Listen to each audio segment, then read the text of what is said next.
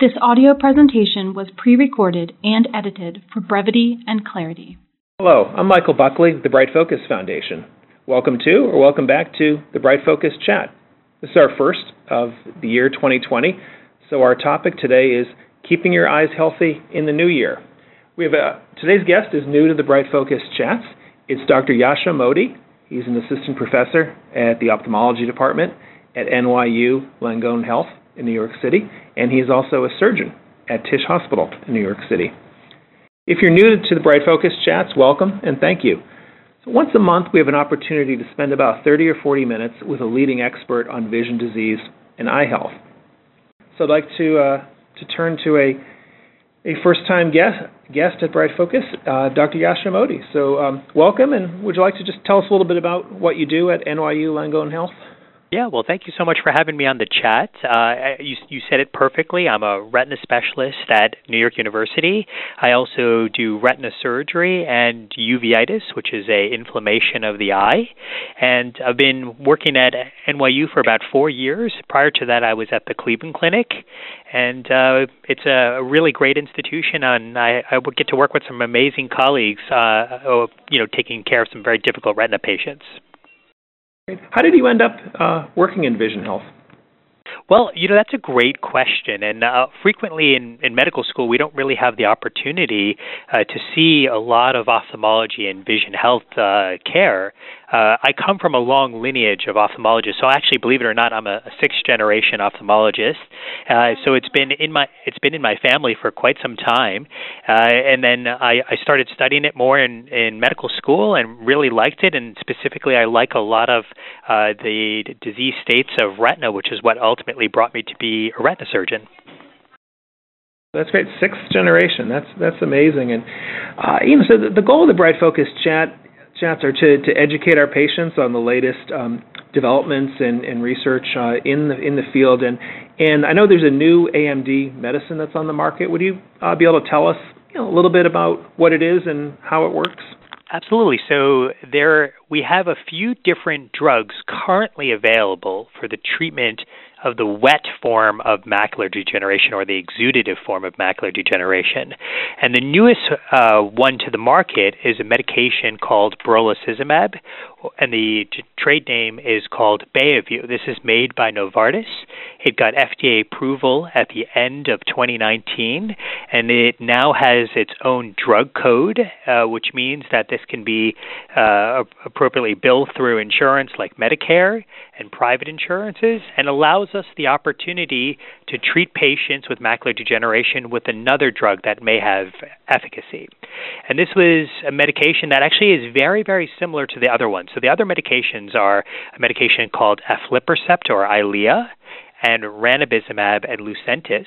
And then there's an off-label use called Avastin, or bevacizumab. So we have 4 different drugs available to us now, and this particular drug, all of them actually work by blocking one molecule called VEGF, or vascular endothelial growth factor.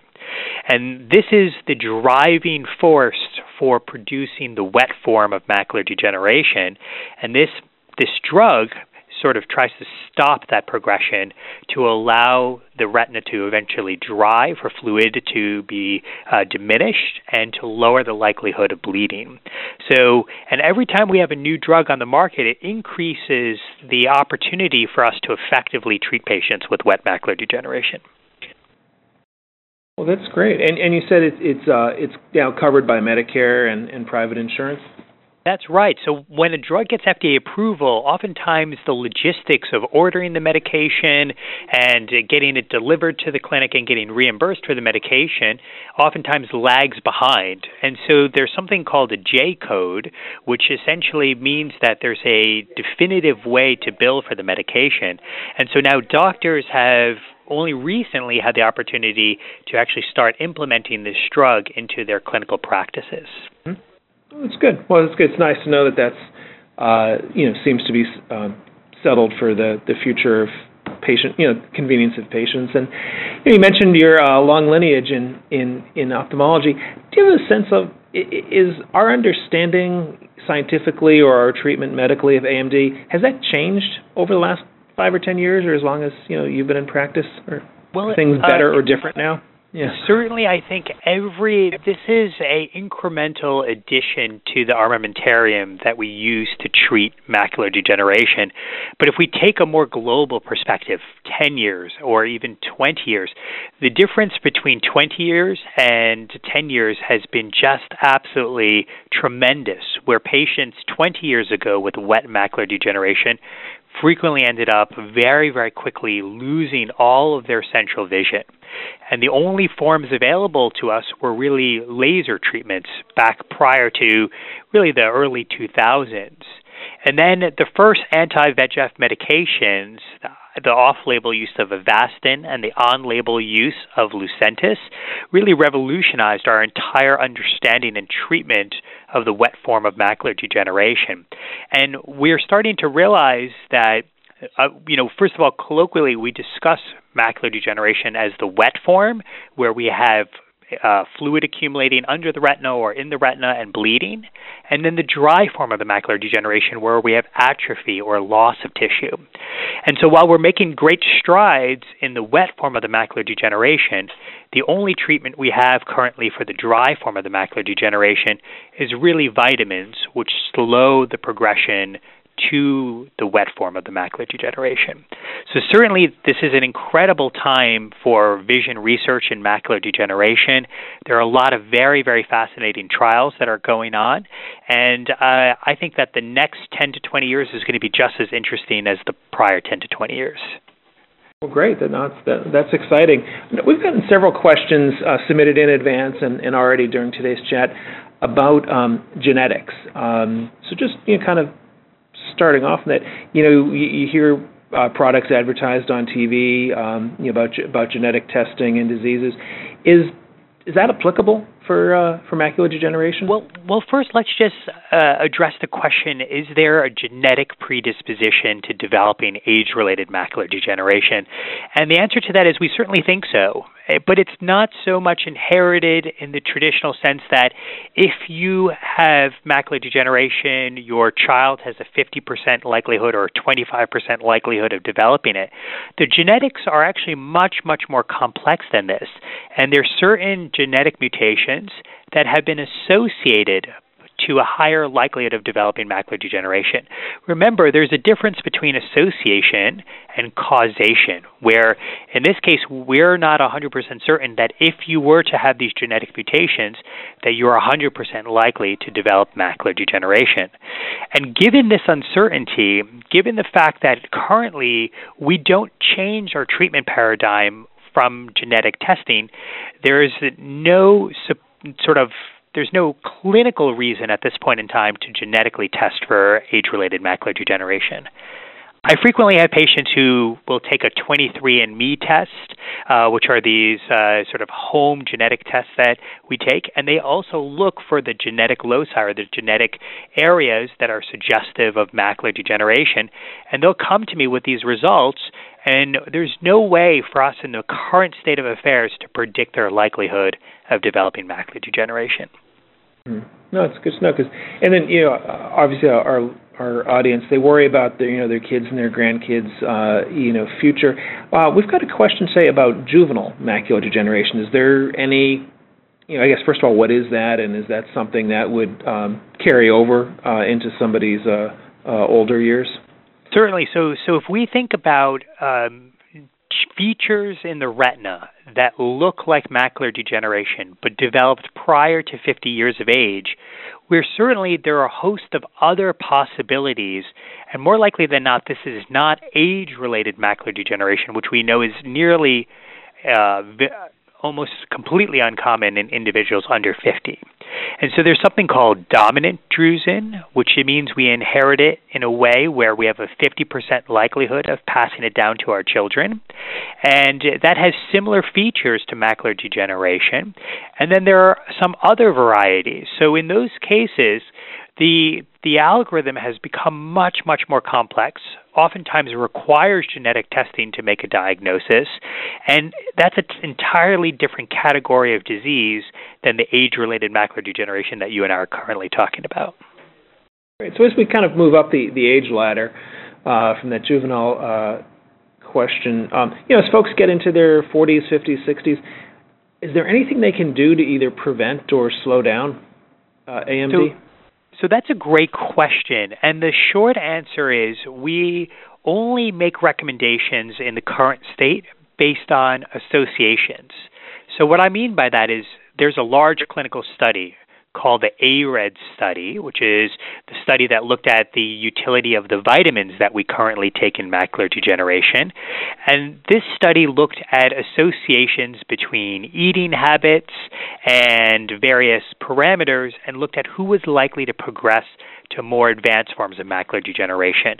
And what came out of this is we now recommend patients to eat a lot of leafy green vegetables, to minimize their meat intake.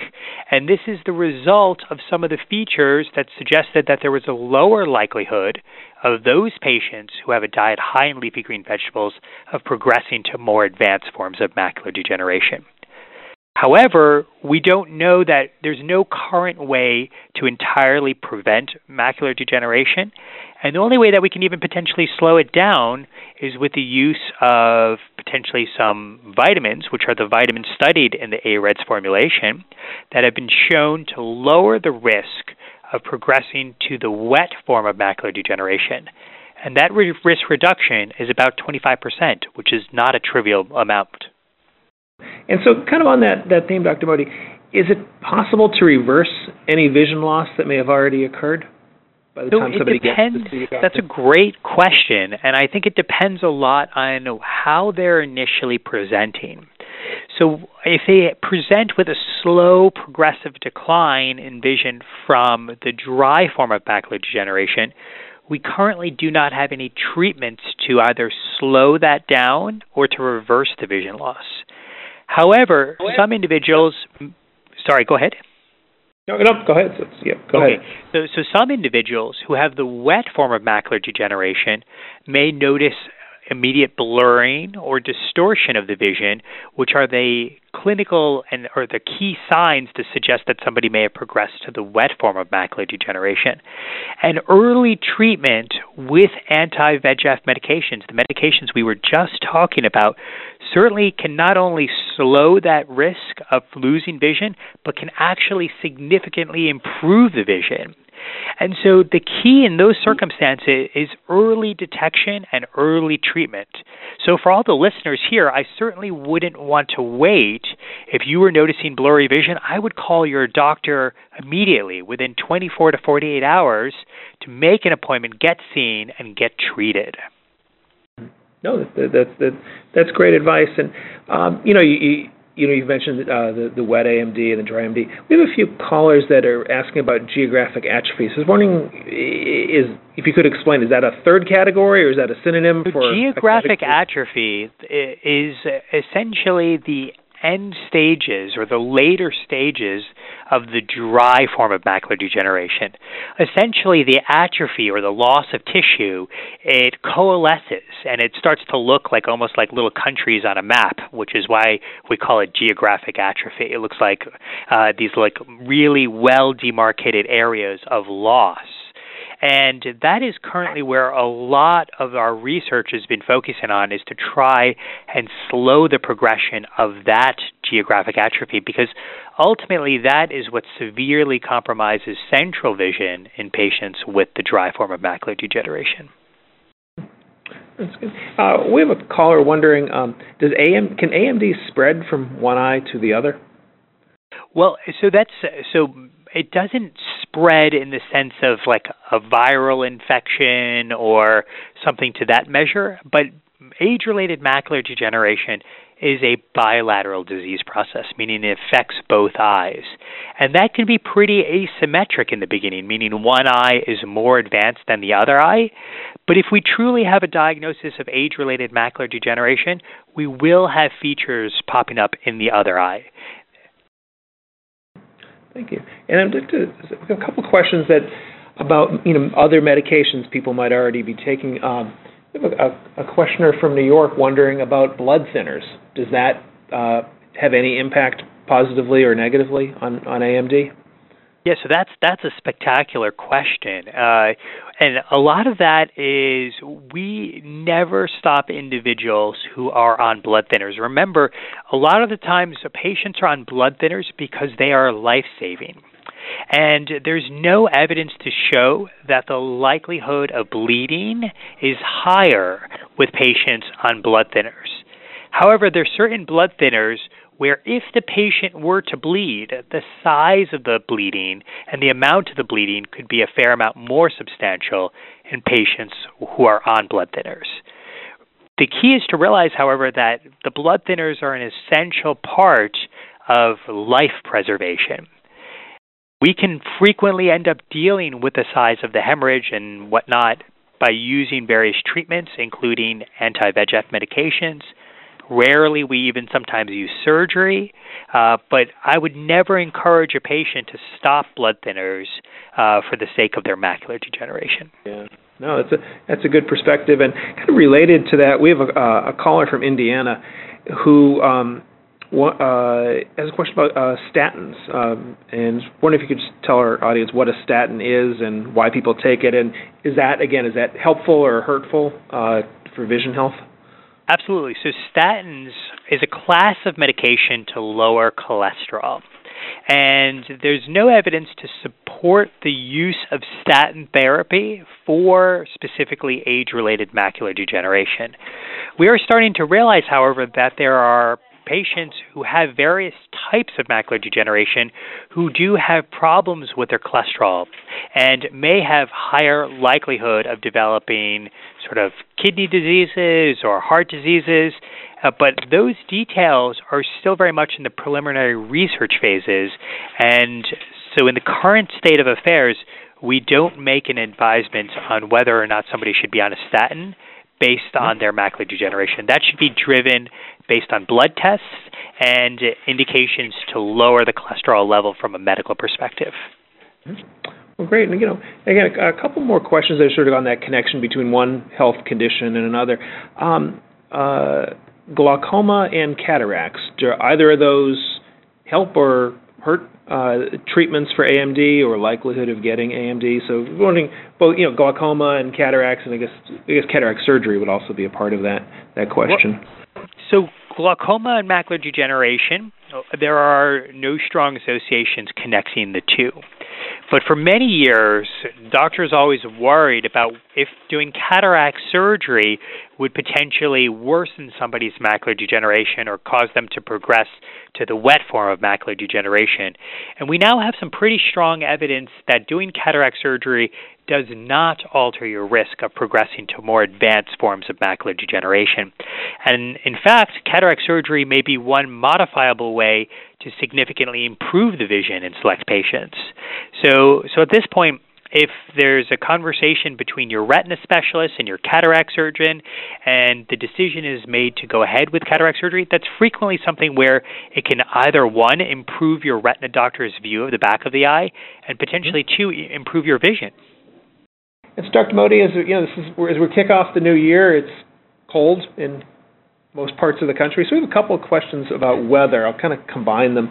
One is a person wondering, does weather, heat or cold or anything, have impact on AMD? And then we have a question from New Hampshire, not surprisingly, asking about the glare from snow. So I was wondering, kind of the relation between weather and vision health.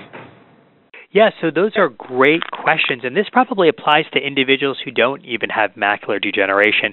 So there's no worsening of macular degeneration from light conditions, dark or light, and no seasonal variation in which the disease progresses faster or slower. However, winter, as we all know, people who live up in the Northeast or in the northern parts of the United States, the sunlight can be particularly oblique, meaning it doesn't rise very high in the sky.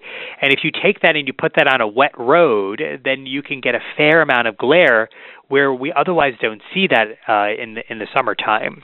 And so there are a couple of ways using sunglasses, trying to avoid certain times of driving, especially for those patients with comorbid macular degeneration, and to that's probably the best strategies, to use visors, sunglasses, to really help with those very difficult driving conditions. But remember, we're talking now about the most difficult driving conditions, glare and a wet road. No, so I think it's kind of related to that. We have a questioner from Maryland, kind of curious about other parts of the world where the weather might be different or the diet is different. How does the U.S. experience with AMD compared to other countries around the world? So yeah, that's a really a great question, and we certainly know there are some variations in who develops macular degeneration, and we're not certain now as to whether or not that's more genetically driven or environmentally driven. In fact, if we look at Asia, for instance, many patients have a different type of macular degeneration called polypoidal choroidal vasculopathy, which is a form of macular degeneration, but it's a little bit different. It's oftentimes maybe a little bit more aggressive than the age-related macular degeneration that we see in the United States. But we're starting to realize now that this type of macular degeneration we also see commonly in the United States. And there are also individuals where we think that UV exposure may be linked to changes in the macula, especially in the lens, causing cataract formation.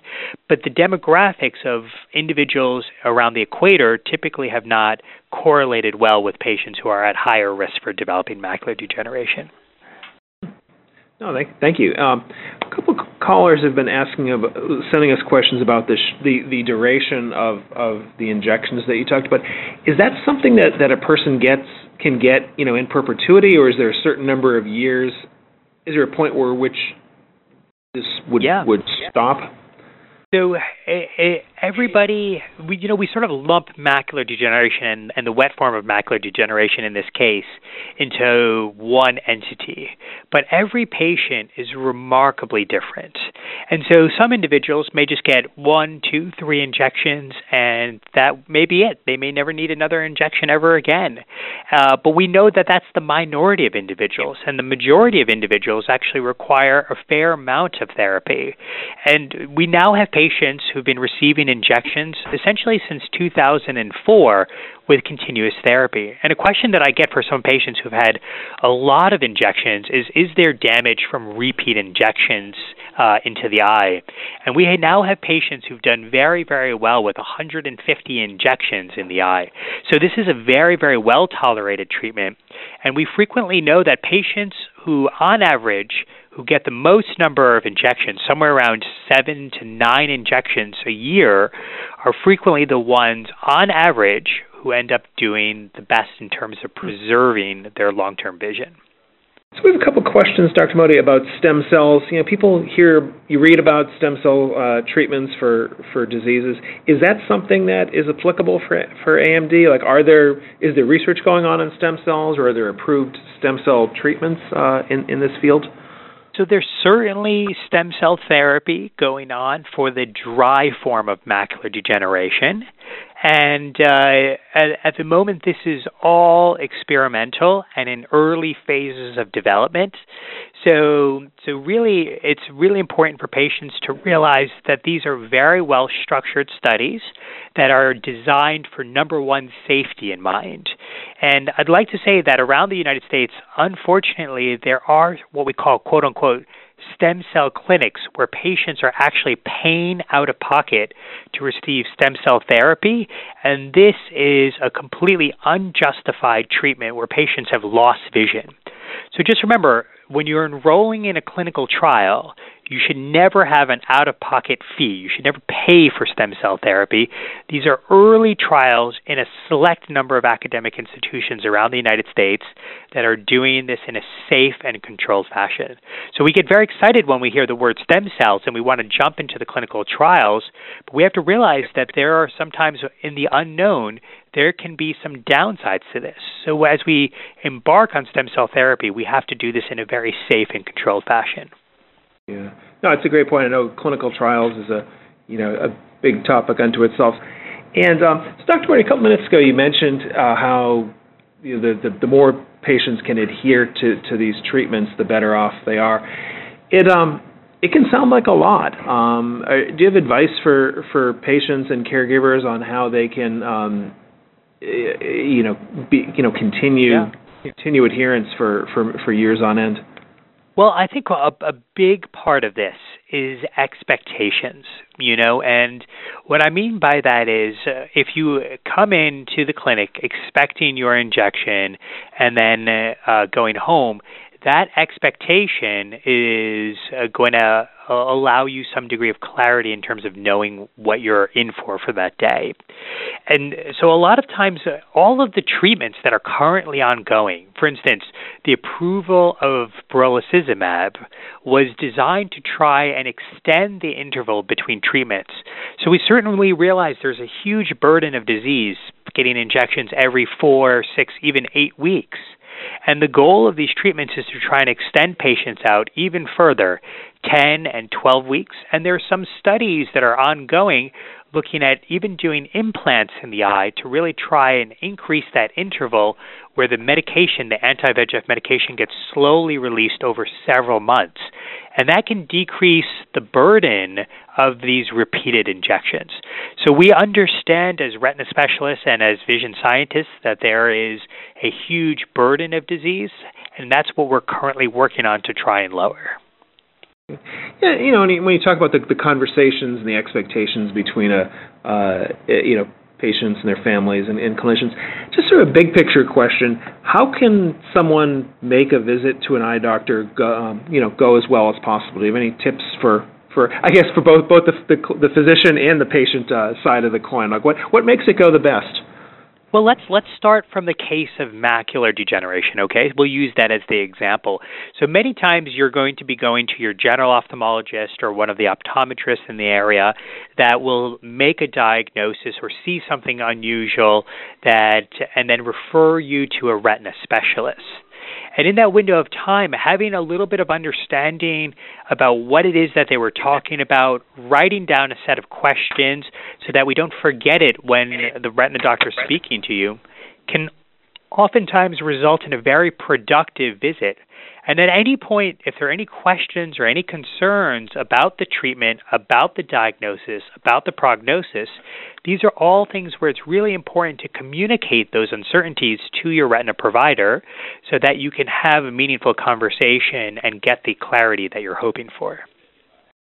That's great. And Dr. Modi, as we conclude today, you've just given us a lot of fantastic points, and you've been very, very helpful and easy to follow. And because you're a sixth-generation ophthalmologist, I wanted to ask you, sort of conclude some sort of big-picture advice, like maybe what have you learned or observed in your career? Is there a common piece of advice you give to your patients, or is there a myth that you'd like to correct? Or, as we start the year 2020, a very auspicious year for vision health, is there something that we as individuals or country can do better? So a lot of different questions there. You can just pick one, or some sort of big picture thoughts.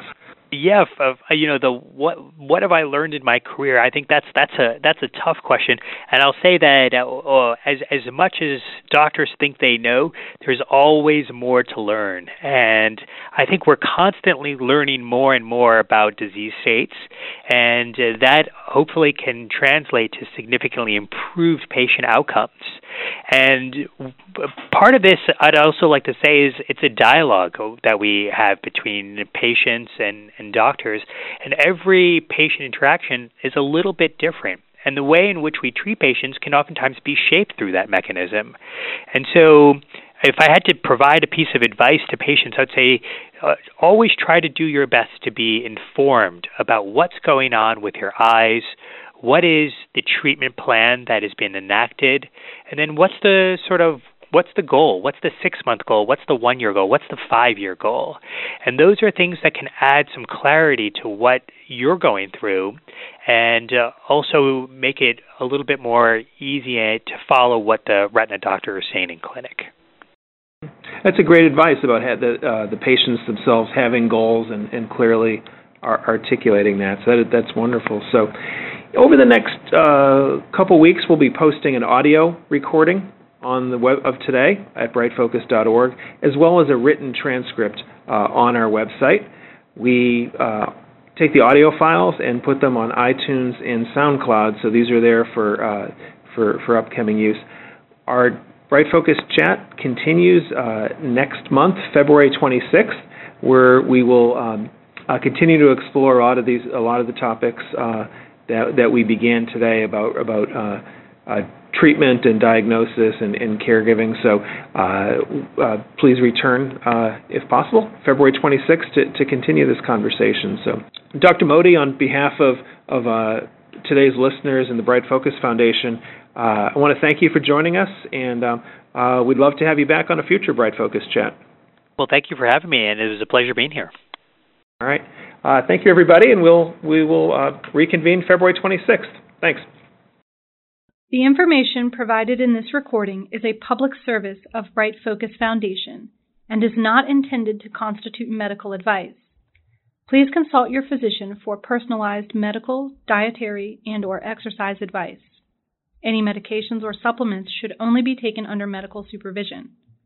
Bright Focus Foundation does not endorse any medical products or therapies.